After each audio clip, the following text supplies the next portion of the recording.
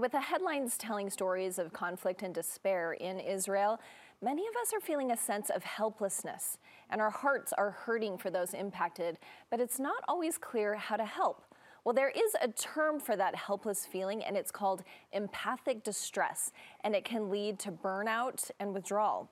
So Dr. Tom Golightly joins me, and he's going to share how we can cope a little bit better. And can you first just define what empathic distress is? Sure. First, let's start with empathy. And empathy is kind of this basic building block of human connection. It's where we kind of find how to come together with another human being. And it's when we experience empathy, it's when we feel with another person. Now, empathic distress is when we lose our sense of self a little bit, we lose that individuality, and we actually take on that emotion of the other person. It's where we become consumed with it or the other person's experience. So to go full nerd mode, if I were to draw a Venn diagram and we had one circle, it's our emotion and our experience, and in the other, it's the environment or the other person's experience. Empathy is when it's just barely overlapping. Empathic distress is when it becomes a one circle and we can't really differentiate between what's ours and what's theirs, and we just kind of take it on. And it can have some pretty significant impacts. We can pull away, we can be apathetic towards things.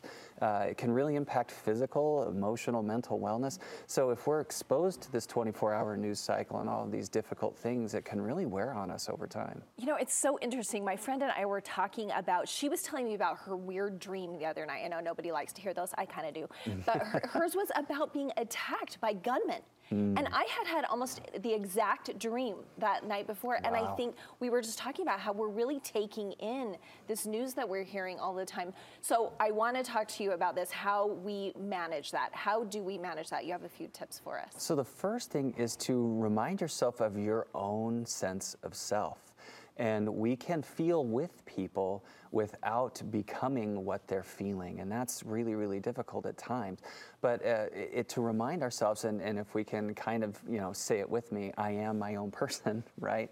That I have my own set of values, that I have a healthy sense of worth, and that I know who I am, that I have a healthy identity. If we can kind of be deliberate and intentional and remind ourselves that we're separate from that while still feeling, then we're in a better position to help and just kind of be there and connect to the person.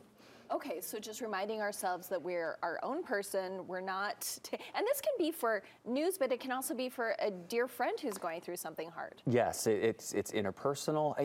A lot of us pick up on that energy in the environment. I think of parents, you see your kids struggling. We all send kids to junior high, right? And it's so hard.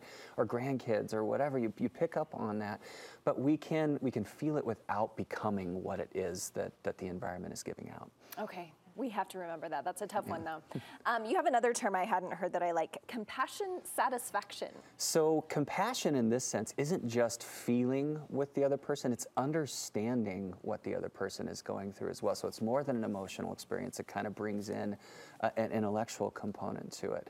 And what we find is compassion and empathy work very differently. Our brain actually reacts differently. Studies have shown that dopamine is kind of the pleasure and satisfaction hormone that gets released when things like that happen. Empathy actually depletes our dopamine, whereas compassion increases satisfaction and boosts our neurological condition.